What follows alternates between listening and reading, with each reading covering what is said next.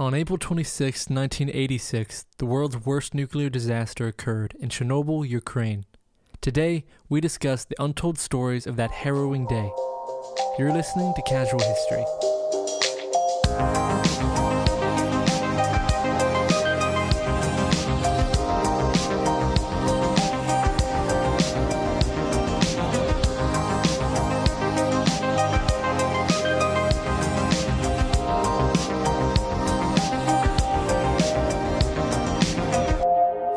Hello, everyone. Welcome back to another episode of Casual History. I am not alone today. Jacob, say hello. Hey, what's up, guys? Yeah, I might sound a little bit more squeaky because I'm through, I think we're doing this through Zoom call. We are.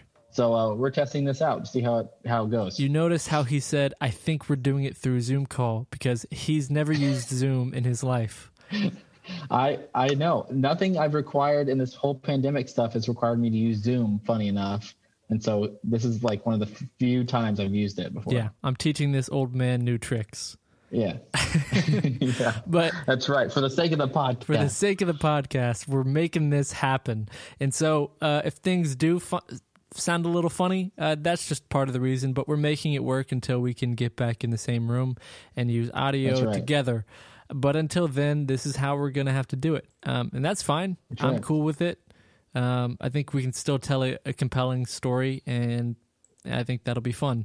So you are bringing in the subject matter, and you decided on Chernobyl? I did. Mainly because I'm fascinated by the smaller stories, because obviously Chernobyl is a subject that's been spoken about a lot, and has like its own TV show that's very popular. I know you've seen that TV show, I think, Jeffrey, right? I saw like 4 episodes, and then the person I was watching with was like, no, I don't want to watch this anymore. It's too dark. It's intense. It's pretty intense. But I know most people know the overall story, but I was more interested in the little things like since then. And there's like a couple unknown things that I had no idea about, and smaller stories of those days, because there isn't a lot we know about it from firsthand accounts, because for a while they tried to keep it secret, right, that it was even happening. So, and now we're starting to shed light on some of those stories. So I thought it'd be fun to come on here, give you a brief overview, obviously, of what happened, how it happened, give you a scale, and go through a couple of those stories. That'll be interesting. I don't know, again, because I watched the TV show, I have no clue what they're pointing at, trying to say this actually happened, this conspiracy was actually happening. I don't know the truth outside of the TV show. I, funny enough, haven't even watched, I don't think I've even watched a real documentary about it, other than this, the 4 parts or the series that I watched 4 episodes on. So I know the general basis of a nuclear disaster, reactor failed or something went wrong, and basically they had to evacuate the city. I remember also do you ever remember hearing about the Chernobyl when you were younger during school and thinking, wait a minute, a whole town being abandoned, and there was photos and videos of it? Did you ever do that? Yes. Yeah. Yeah. I remember hearing about it in school a little bit. Yeah. That was like I remember that's really my only thought from it was I remember doing that, the whole thing when I was growing up, looked at it, remember it being weird, but I never did any kind of deep dive. Yes. And to be honest, I don't know the full extended story until now, obviously doing my own research through this as well. I knew the basics that a town got abandoned because a nuclear reactor failed. I didn't know why it failed. I didn't know the important questions of the story, which I thought would be good to share with everybody, since it's a very big event. Yeah. Well, go ahead, enlighten me and us. Okay. Well, it was under construction in the 1970s, with the first reactor being completed in 1977. I just, not to stop you immediately, but I'm stopping you immediately. That is not very far away. No. When I read 86, that kind of blew my mind. It being that close. That seems so right around the corner. But then again, I have a skewed thing of the 80s. I'm always like, in my brain, the 80s was like 20 years ago, always. Yeah. It just stays there perpetually. Man. I know. I know. It's so true, but that's just how my mind works with the 80s. Yeah. But yeah, no, it feels right around the corner Yeah. with all this. But the Chernobyl nuclear power station was named after a medieval town 9 miles away. Okay. The town of Papyrot was built on the site, not just to house the workers and their families, but also to model for, the Soviet Union's atomic future. So kind of a when future reactor city. number 4, yes. So they kind of built And it up. what that would look like in the nuclear future. Gotcha. They thought that this would be their future, the power source of the future. But when reactor number 4 went critical in April of 1986, Papyrot was home to more than 50,000 people. So there was a lot of people there. Yeah. And so this is where it starts getting into more of why it failed. Yeah. Which was there was a bunch of little factors that led up to it, I think, about system backups and different things that I won't get into. But basically, it began when they did a systems test for it in the early morning hours of April 26th. It was designed to simulate the transfer of power from steam turbines to backup generators in the event of a power outage. As the steam turbines spun down, the water flow coolant tapered off. There was an expected rise in the reactor's energy output. The control rods made of boron carbonate were lowered into the core reactor to draw down the output. But Chernobyl's control rods included a graphite tip designed to boost reactor efficiency. So I know you understood every single little bit of that and can completely visualize, understand what's going on here science. We're going to put a photo, right? A diagram. Can we put a diagram? Please do. Please put a photo in. It's hard for me to know, it seems like such an otherworldly science to me. Yeah. Well, but just the preface is that this happened on a systems check. This wasn't even, was it active at this point? It was just, it was active. But they were doing a systems check and was trying to test their backup system? They were running a test, yes. Okay. And it said it led to an unanticipated side effect. When the control rods were lowered back into the reactor, the graphite temporarily increased fission reactions during the few seconds between the portions of the other rod being entered into the reactor. Okay. So basically what it just meant is it was unable to cool down the rod enough, and it got to a point where it was unstable. And during a systems test. Yeah. Okay. Yes. And was this was this a design flaw, or was this just a process flaw of how they were switching it out and trying to do this? I'm from what I read, it was small little things that led up to this test reacting this way. Yeah. And turning out badly. But I'm sure there was a bunch of little things, but I do think probably human error on them not anticipating what was going to happen during this test. I believe they had run this test several times before, I had read in an article, and it went smooth. But I don't know what exactly went wrong this time, but I'm guessing it was one small backup failed and just led to this. Well, from what I also, again, I'm basing my small bit of knowledge on the TV show. It was tried to be covered up, correct? Or the main theory being that this couldn't have happened. Wasn't from the TV show, again, I don't know how on the spot it is, but it was presenting the information like it was disbelieved from every scientist generally that wasn't there at the reactor, that was around in the city, even the people that were kind of specialized in it. There was a disbelief that this would even happen, that supposedly they thought it was kind of flaw-proof. Did you read anything about that? I didn't read their reactions about the actual reactor itself, before this disaster happened, but I do know that there was definitely a cover-up happening where once this started to go bad, they tried to cover it up as much as possible. Right. Trying to say that it wasn't as bad as everybody thought. Trying to tell surrounding countries that everything's fine. Because they could have, it also could have been a lot worse. But from what I heard also, I think the total number was 200,000 people were displaced within the I surrounding do areas. have some numbers here for you as well. Okay, well, we can get into Yes. that whenever you want to. I just was going off of that thought I had about the more of the mindset of the scientists involved, supposedly disbelieving that this would even cause a rupture or a break, which I believe ended up happening. Right, there was a whole rupture that kind of like broke the walls and flooded it or something, or and actually melted through the building. These reactor rods. And I still don't understand. This is either poor teaching, I wish I did, man. Poor I wish understanding, I or I just need to take some time to act. I feel like we both would understand it if we took an hour or two to understand how it was actually, how nuclear power is sourced. I just don't. So this is kind of outside of my framework, I guess, to understanding how, when you're talking about reactor rods, I'm like, okay, sounds good to me.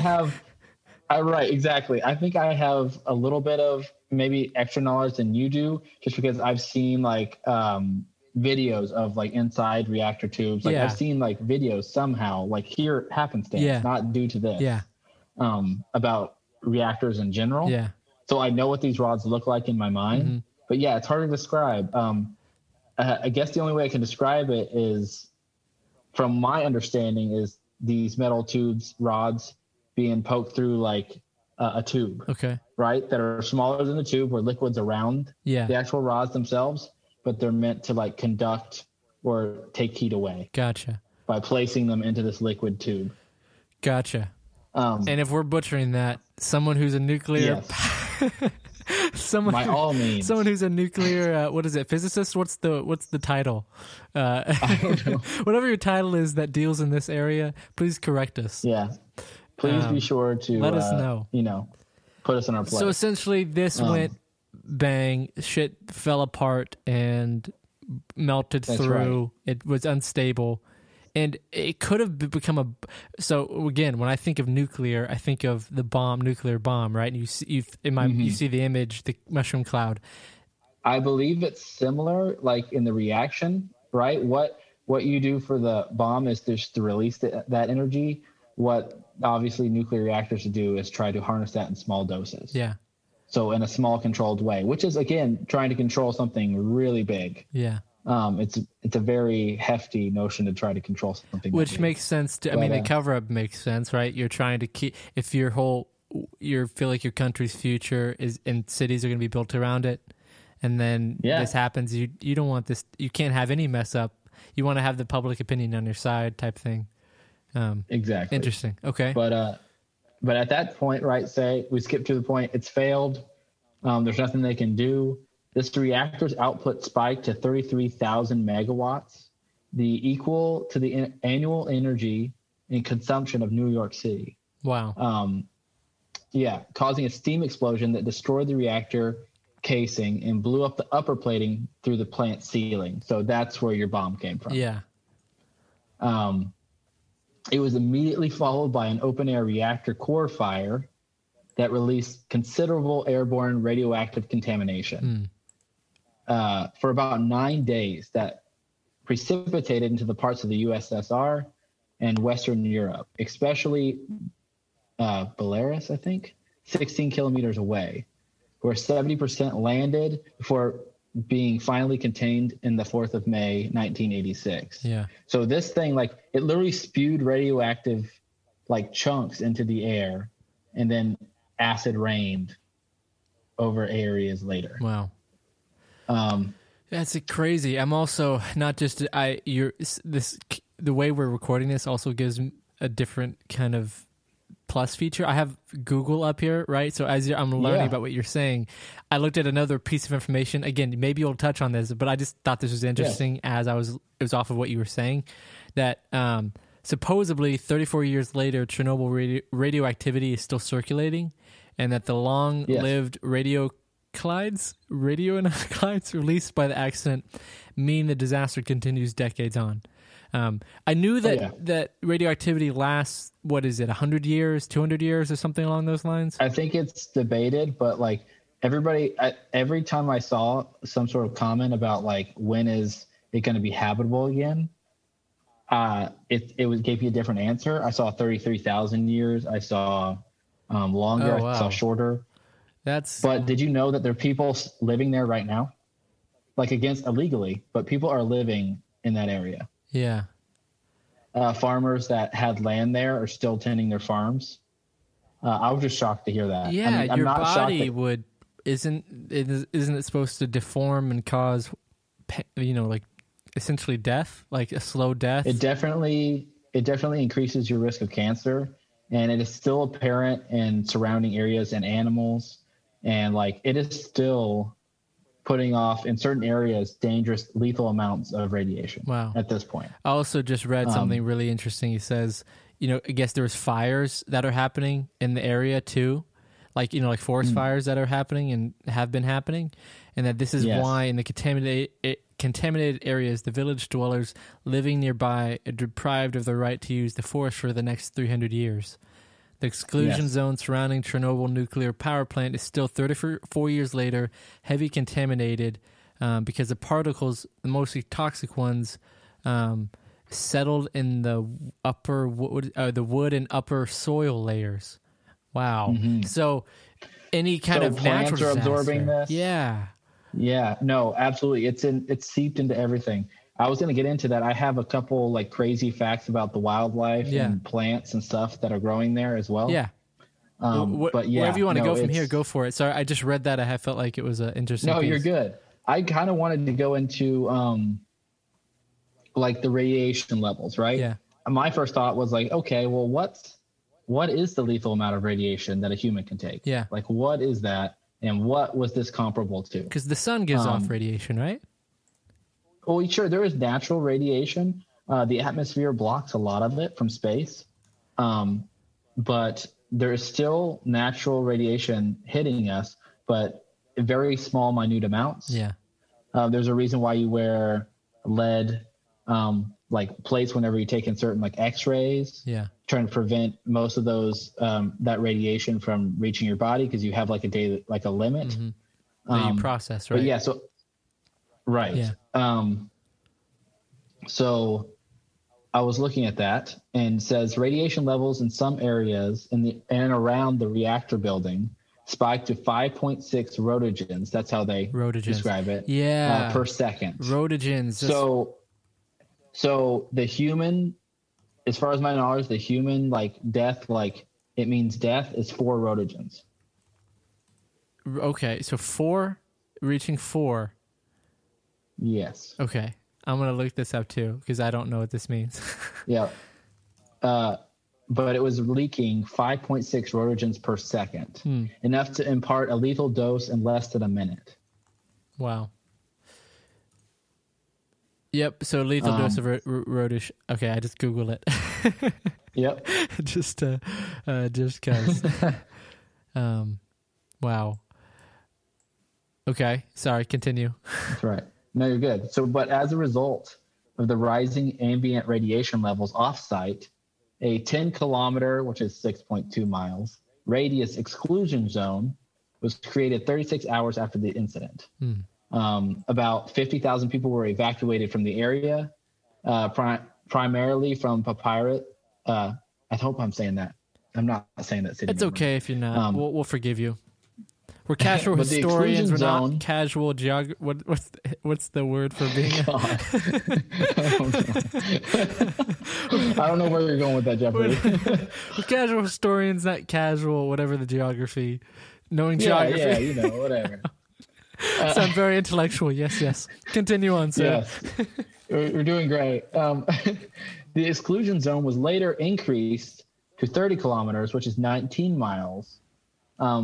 When a further 70,000 people were evacuated from the wider area. That's a lot of people displaced from their homes. It's a lot. And obviously from how it was left, they left all their possessions at that time and literally just took themselves and left. So there's a lot of buildings, hospital, broken down things now. If you walked into rooms, would be almost exactly how they were left when they did. It's very a looter deterrent. Yes. Like knowing I wonder what was. There's still people that get in there, and in fact, it's a tourist generation, like tourist spot right now. How would you do that safely? Is there? There are certain areas that are safer than others, and so you're still taking a risk you're taking increased radiation than normal. Yeah. But as far as like lethality and getting radiation poisoning, that's on your own. I guess there's guides. I have a theory. Well, I have a conspiracy for you. Okay. What if it's no longer radioactive and now it's just I don't know, a war base or a secret bunker base that is there. They have 34 years to build it. Say it wasn't as bad. I'm a little skeptical of that. Yeah. The perfect plan. It's like, this is where, the perfect plan. This is where all the radiation is. Let's build a base here. Yeah. Okay, so basically it's become a tourist zone, but I don't know how that would happen. Would you risk yourself to go in there? Like, I'm trying to imagine myself risking higher radiation to go see it. I don't think I would. I personally, if I was personally going to do that, I don't know if I could. I do know that there are plenty of, like, I've watched YouTube, like, channels of explorers and people that are going illegally into that area and, like, searching abandoned buildings and hospitals. And they have, like, a little radiation sensor. But again, that wouldn't be enough for me to feel safe. No. Personally. Yeah. But I do know there are, like, some sort of, like, tour guides taking them into less radiated parts of Chernobyl. Like, obviously you're not going to the reactor itself. Imagine being a tour guide having to do that daily. Sure. Yeah. The amount of extra radiation. Yeah. But yeah, so when the reactor explosion happened, it killed 2 of the reactor operating staff. In the emergency response that followed, 134 station staff and firemen were hospitalized with acute radiation syndrome due to absorbing the high doses of radiation. Yeah. Of these 134 people, 28 people died. Wow.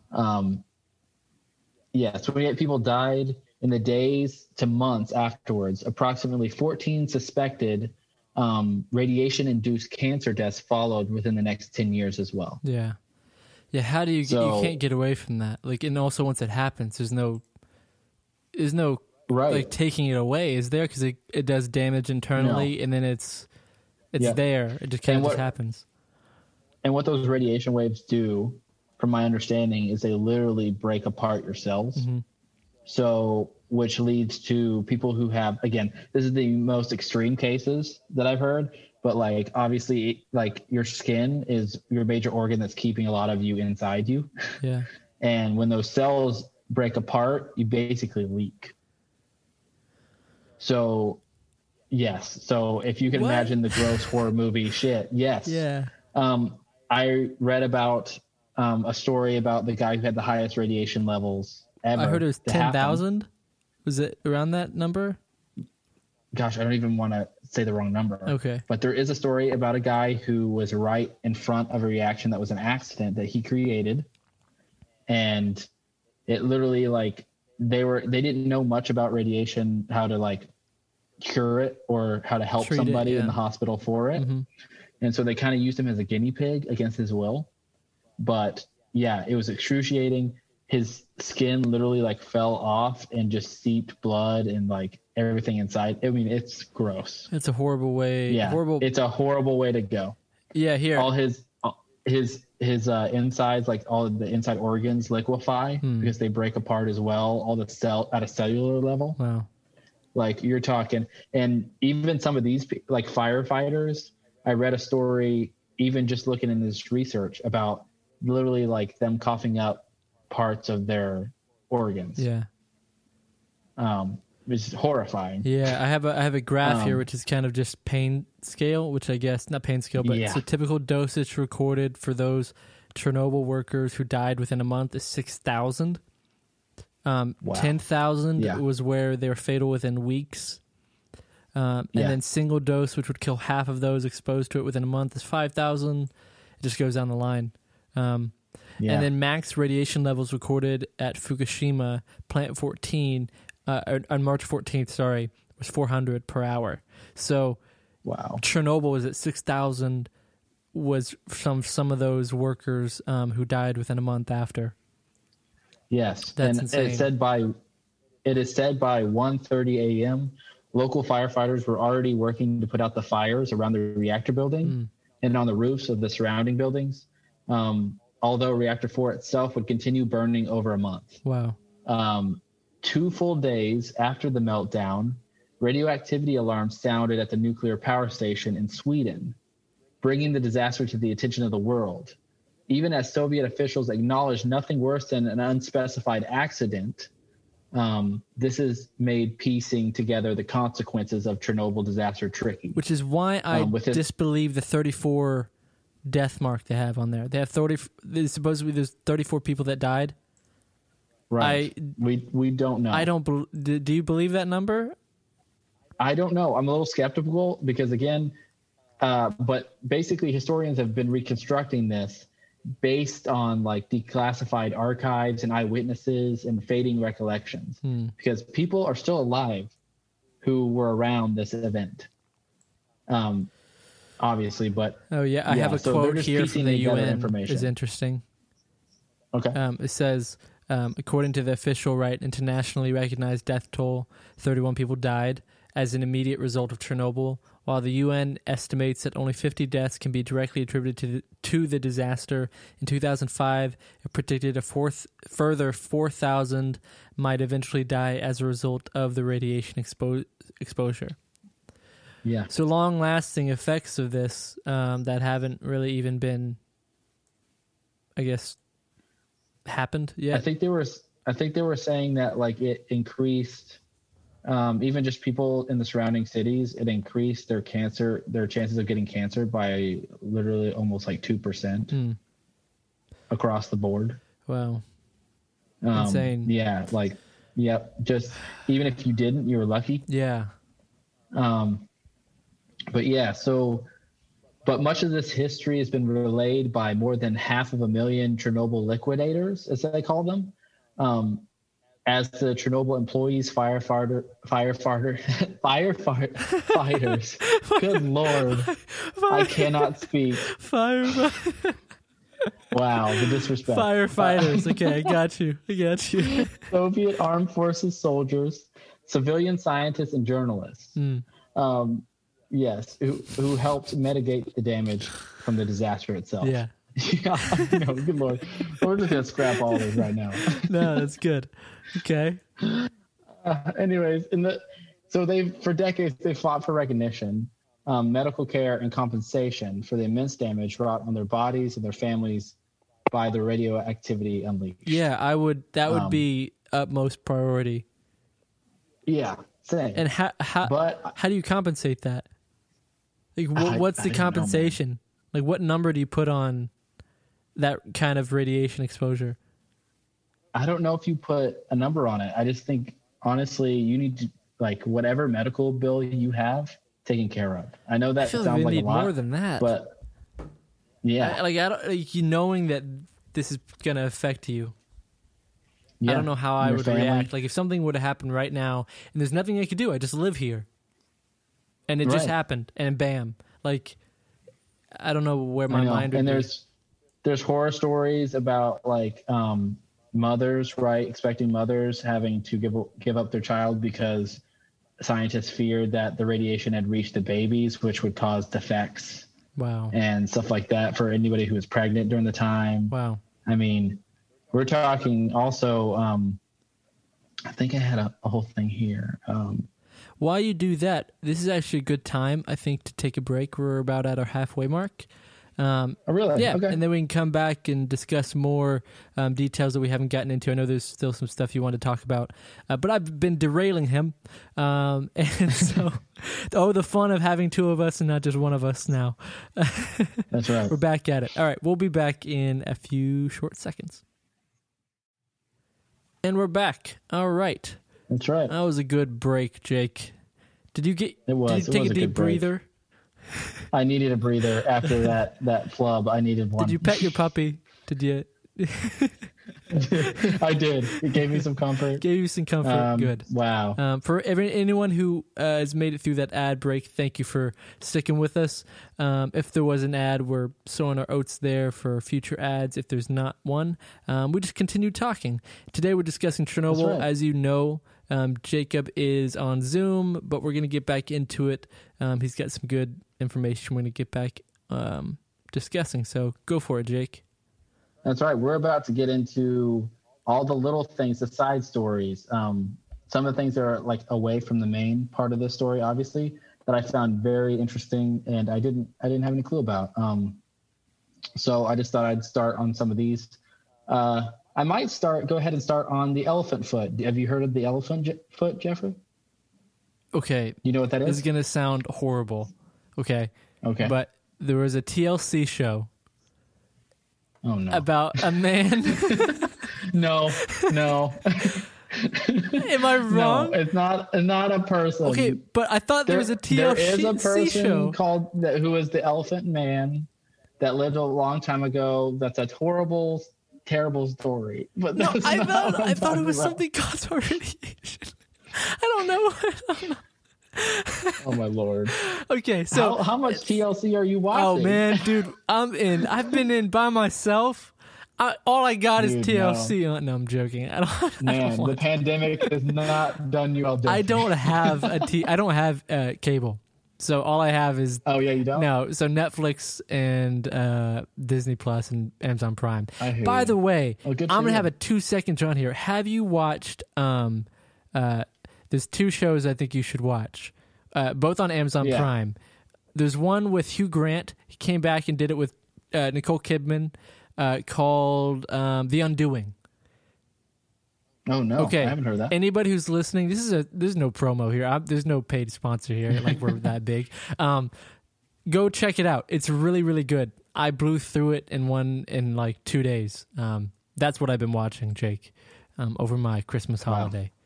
Nice. So that's good. I literally just got done watching all the new movies dropping. I watched Wonder Woman.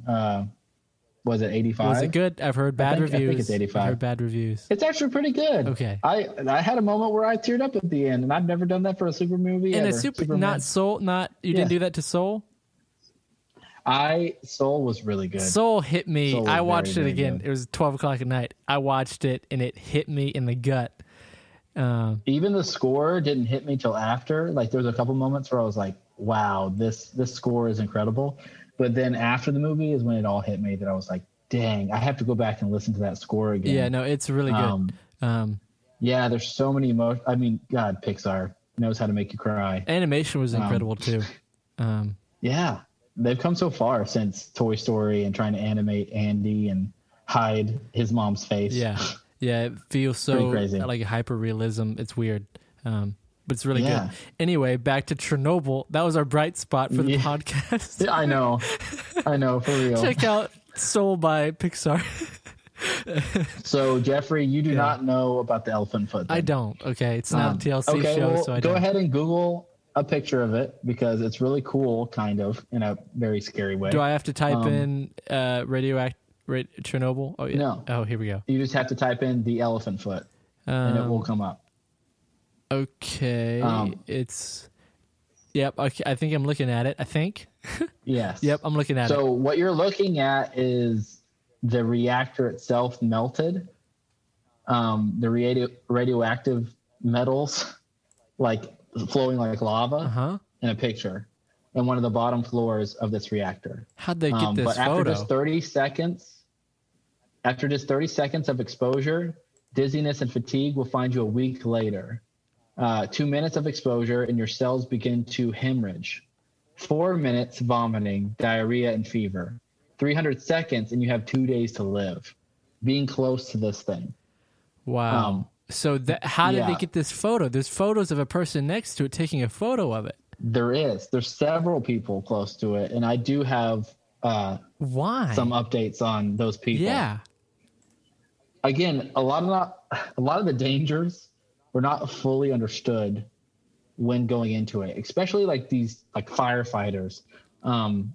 So by the fall of 1986, the emergency crews fighting to contain the nuclear disaster at Chernobyl made it into the steam corridor beneath the failed reactor number 4. Inside this chamber, they found black lava that had oozed straight from the core. The most famous formation was a solid flow that their radiation sensors firmly told them not to approach. With cameras pushed in from around the corner, the workers dubbed the dimly lit mass the elephant's foot. The elephant's foot could be the most dangerous piece of waste in the world. Reports from Chernobyl estimate that the elephant's foot was practically off the charts, putting out 10,000 rotogens per hour. It takes about 1/10 of that to kill a person. Wow. In 1 hour, the elephant's foot would expose you to the radiation of over 4.5 million chest x-rays. That dose is almost 1,000 times stronger than exposures that have been clearly linked to increased cancer risk. I also see here Because it will be radioactive for over 100,000 more years. Yes. In addition to being in its presence for a mere 500 seconds, proves to be lethal in 2 weeks or less. Yes. Wow. By the way of radiation damages human cells by knocking atoms and molecules out of place, death by radiation is a relatively slow one. Up to this point, treatment helps, but high doses like the kind delivered by close contact to this thing cannot be tolerated. And this is this where they tell me, man, I have a little snippet. Oh, right here afterwards. Okay, good. I'm getting to it. There's a little piece of information that I found really crazy about the firefighters and how much radiation they took trying to put out the fire initially. I want to know who this guy is taking this photo. I see a photo of this guy. Yes, you do. And do we know the guy's name? That's from the radiation. Do we know the guy's name? I need to look it up maybe after. Because that would be really interesting to see what ended up happening to him. I assume they both are alive. What? They both are alive. Now, they claim that they weren't in there for long enough. They definitely got... Okay, when they took that photo, Jeffrey, that was after it even died down. Yeah, that was even when it was died down.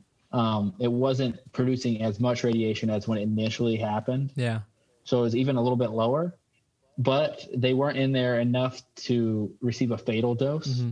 But they definitely exposed themselves to a crazy amount of radiation. Yeah, you better have everything ready. You're not dilly-dally. You go in there, snap, run. Yeah, I think they were saying they were in there for 5 minutes, but even that's really long. Yeah. In the room itself. That's insane. That blows my mind. Yeah, yeah, exactly. But they're both still alive. Or I don't think they're still alive. I think one of them is still alive today. Okay. To speak about it, but the other one did not die from radiation like you would think. Yeah. He didn't die like a horrible death or anything. Wow. It's a lucky guy. But from a safe distance, workers or liquidators, as they were called, rigged up crude wheeled camera contraption and pushed it towards the elephant's foot. Careful examination determined that it wasn't all nuclear fuel. In fact, the mass was comprised of only its surface cracked, but for years it remained too dangerous to approach. We don't know what happened to the photographers in the elephant's foot photo, but we do know that not every attempt to study it was safe as wheeling in a camera from around the corner. In some photos, we see a worker directly interacting with the mass. Samples had to be taken for information about the foot that was needed. So maybe I was wrong. I heard that someone who took that photo, maybe it was the cameraman behind that's still alive. Yeah. That was around the corner. But even, how would you like to be charged with that job? Yeah. You're going to go in and take a sample of it. How dangerous it is to you. I wonder if they did. Yeah. But it says, when this photo was taken 10 years after the disaster, the elephant's foot was only emitting 1/10 of the radiation it once had. Still, merely 500 seconds of exposure at this level would bring on mild radiation sickness. And a little over an hour of exposure would prove fatal. Yeah. The elephant foot is still dangerous, but human curiosity and attempts to contain our mistakes keep it coming back to it. Yeah, keep us coming back. People coming back to it. Yeah. That seems to be the way, isn't it? No matter how dangerous something is, there's going to be a slice of humanity. Yeah. Going, huh? Yep. How do I take a bite of that still? I know, it's crazy. Interesting. It's just the same people for sneaking into Chernobyl now. Yeah. Not knowing where the hot spots are, and they just want to go like empty house, searching for things. Yeah. It's crazy. I wonder, you'd probably so- find pretty cool artifacts of just day-to-day life Right. there. Exactly. I mean, it's crazy. It's like the photos I have seen of people who have gone in there. It's exactly how you left it, like fully like clothes in drawers, Yeah. medicine out, drinks out, like completely left Yeah. exactly how it was left. I think there are looting and somewhat, like people have been in those buildings somewhat. Those but a lot items of got it's to be filled with it untouched. as well. So it's probably not Yeah. safe to take anything from there either way. Right. But this is the story that fascinated me the most about this was the firefighter story. Yeah. Which I was trying to scroll to get to because this is mind blowing to me. Because the hot debris from the reactor had set fire to the roof of the surrounding buildings, it was a very real threat that the fire catastrophically spreading to the next reactor over, the third one. To prevent this scenario, says Zarkov's lieutenant and a few other officers climbed up a ladder to the roof to fight the fire. It'd be the last time he saw them alive. They had no protective clothing or equipment, or even to measure the levels of radiation coming at them. The firefighters picked up blazing radioactive debris fused with molten bitumen with their hands so they could chuck it away.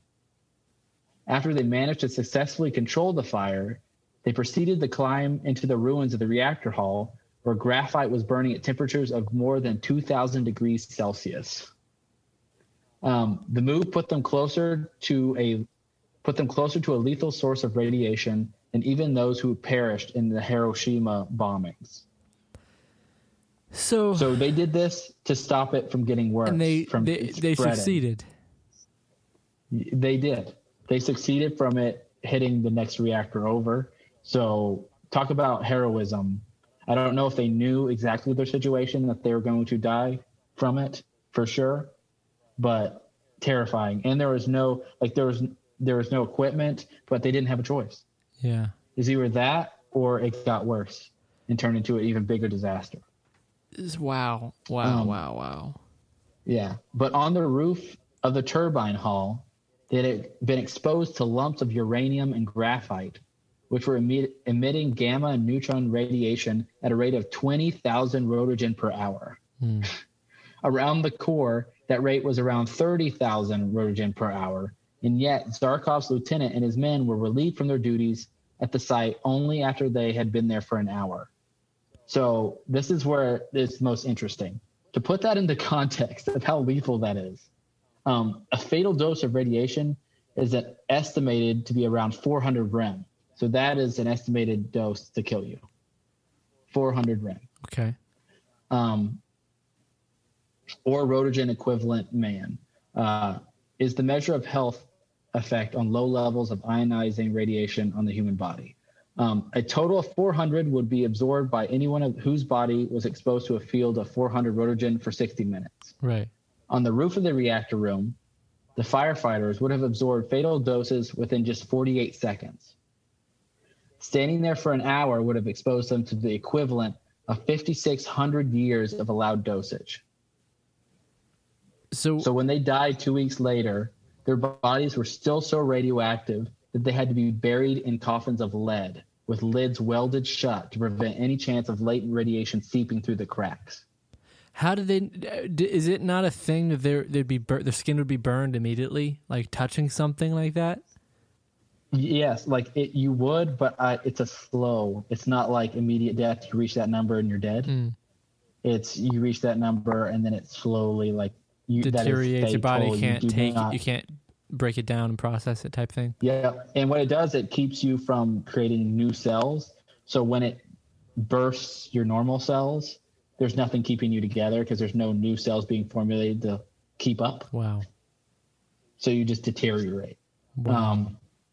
Yeah, so imagine how many men was this? lead 3? coffins. What did they say? I thought like there a was handful? 100 and something. 100 men. and something men. Okay. Yeah, a lot. which leads me to my next most interesting thing, which is what I saw this explorer find when he illegally went into the city itself. There's a hotel, a hospital, 126. And it's kind of famous, but it was the hospital where they took the first victims. Clothing that was radiated are still in the bottom of the basement level of the hospital. Right, so they took the clothes from the radioactive workers and put them in the bottom. Yes, so these firefighters who had got absorbed that much radiation, their clothes also did as well. Yeah. And they were all of them thrown into one room. And after 31 years later, radioactive clothing continues to lie in the same basement room, emitting about 4 R, which exceeds the norms by hundreds of thousands of times. Wow. So in this explorer's thing, he couldn't go in the room because he had a little thing reading it for himself, right? So he could keep himself out of danger. Almost lead him to it. Yeah, but it led him to it, and the doors open, right? Obviously. But he could not step foot inside. Otherwise he'd risk severe damage to himself. Yeah. Or it's one of the most radioactive rooms still in Chernobyl. How do you be a nurse in that? See, that's where I don't understand the 34 number. Mm-hmm. I understand how 34 people supposedly died when, say, 5 men came to that hospital, like you said, or 3, however many did this, right? They had this exceeding amount. You're passing people. Your nurses are there to help, taking you, helping you. That's got to be higher than 34. It's estimates. Yeah. And that's the thing. If you're in the surrounding area, if you're around them, if you're touching them, you're gaining how much, how your body takes that. You know what I mean? If it isn't the lethal dose. Yeah.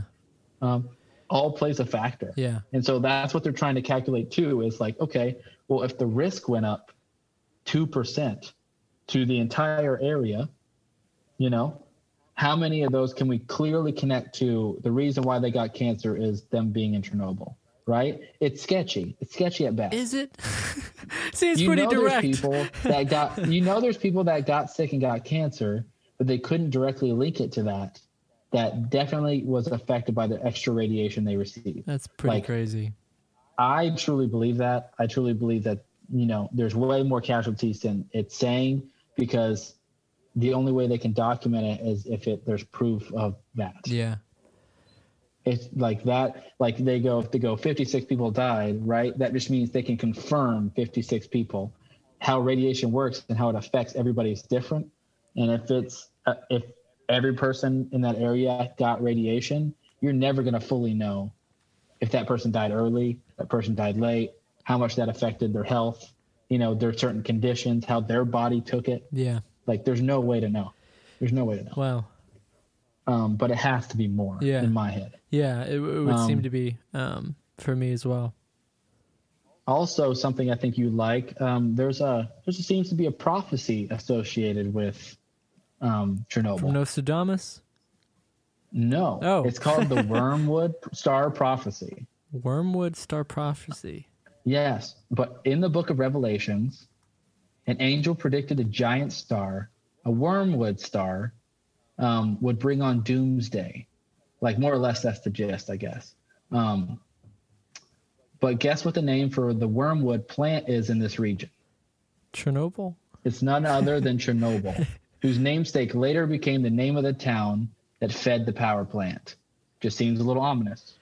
That's all. So the end of times prophecy relates is it supposed to be an asteroid? Is it supposed to be what is it supposed to be? It just said a giant wormwood star would bring on doomsday. And if you stretch your, nuclear, I mean, isn't that some part that's help stars start? Yeah. Well, you could stretch it. Well, also it could. You could stretch if that's it. maybe that's just like a foreboding. That could be the end of that. It's gonna just referencing nuclear power being the end. Sure. Nuclear power in Again, our feeble hands, nuclear bombs, anything is the end of the world for us. Again, I have my skepticisms about it because, again, it's very light. Yeah. But I found it and I was like, Jeffrey likes prophecy. I do. That's why I did on Nostradamus. For those who don't know or who haven't listened, go check out Nostradamus episode we just did 2 episodes ago. Right. But I had never heard of a prophecy being associated with this. So I was like, hey, I need to bring this up because I know Jeffrey will appreciate it.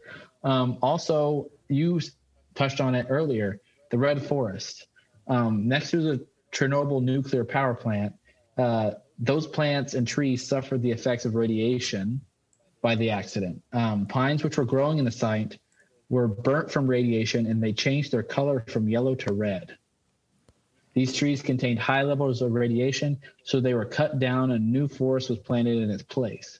But the soil still has higher levels of radiation, and so it is prohibited to go near or into the area of the Red Forest. Right. So there is a forbidden forest. Yeah. around. Well, I wonder how that affects animals, and if animals' life is back still in there, how that changes species at all. I also have some interesting facts about that as well. Isn't there a 2-headed deer? I thought I saw a photo of that. That's supposedly from Chernobyl.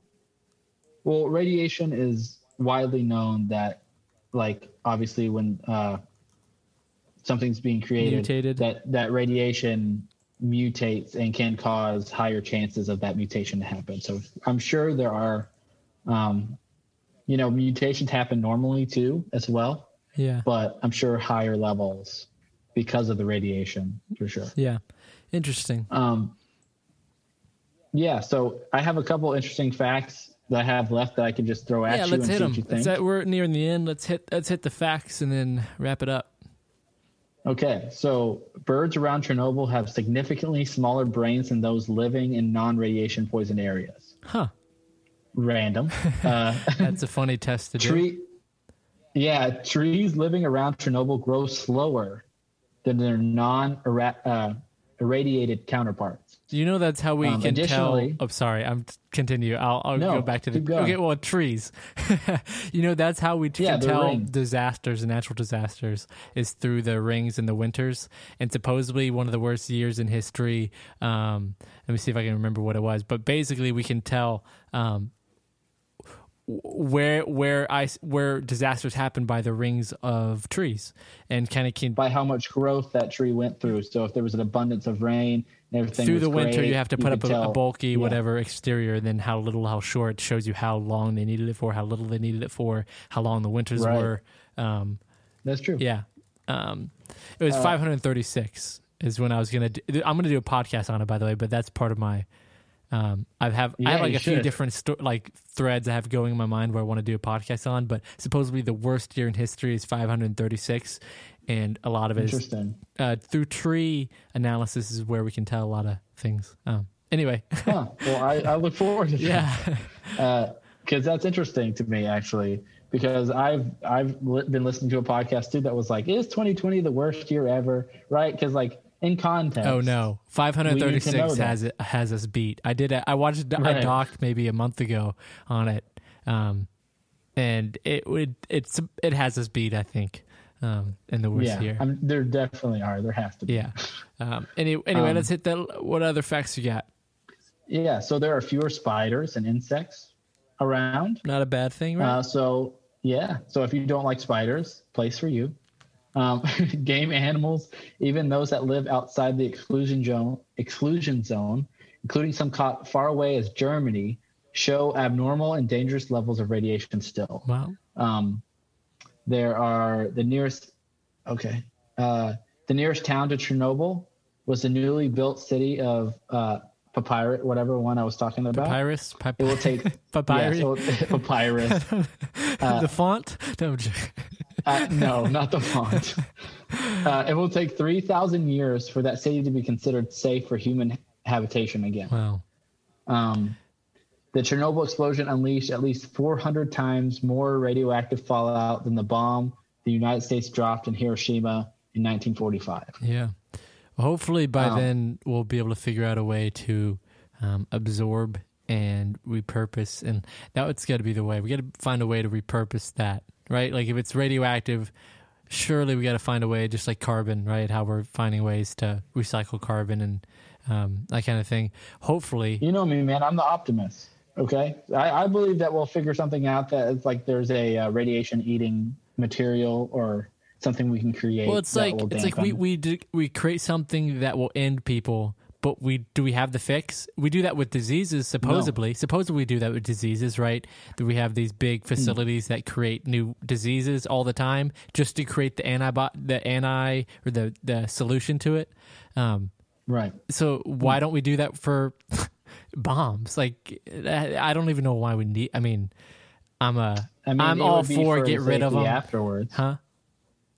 Yeah. No, you're right. Like, yeah, exactly. I'm all for getting rid of them, but also you can't tell me that the military has not researched into like if this does happen, how can we mitigate its damage and continue? Well, I'm sure there's like, you can't tell me. I'm sure there's regulations and there's probably therapies and stuff in place for it, but I feel like it's almost like unlocking a box without knowing how to close it again, and kind of once it's open, we kind of just expect like that.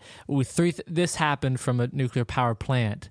It wasn't a bomb, wasn't something right that was really devious, but still, this happened, and we don't really have a way to cure it, to fix the land that it's on. We don't have a way to cure it. I just feel like if we're going to create something so powerful and so deadly, we should also, at the same time, be able to create an like something to fix it, something to combat it. That'd be the responsible thing to do. It would be, right? Wouldn't it? Common sense. Isn't that crazy? I know. If you create something bad, create something good that stops the bad. I've got one more thing to tell you because you brought this up as well. Yeah. The World Health Organization estimates about 30,000 deaths can be attributed to the Chernobyl disaster directly. Okay. Over 7 million people have been exposed to radiation from the accident. Wow. So out of those 7 million, you tell me what applies as officially the reason why someone dies early or doesn't, or it affects their life. Yeah, has a mutation or not. Yeah. Right. Wow. So. Wow. Yeah. Well, this has been a good podcast. I'm glad this all worked out. Thanks for bringing the Chernobyl subject. It's been something I've been watching, and I'm probably going to go back and finish now the HBO series. Yeah. This has been an interesting one, so thank you guys for sticking with us as well, because we are remote and not in the same room this time. Yeah. So this is definitely an interesting I still felt setup. The flow. I still felt it. Yeah. Hopefully we can find ways to improve it if this is going to happen more often. Yeah.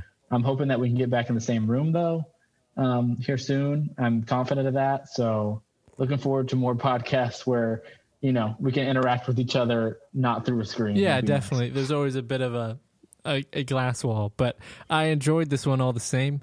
Thank you guys for listening. Just as a last minute plug, we do have social media: Twitter, Facebook, Instagram, Casual X History.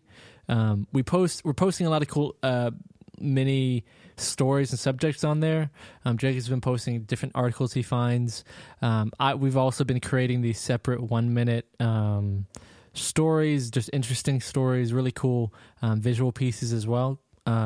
So that's been fun to do on top of these podcasts that we do every Sunday.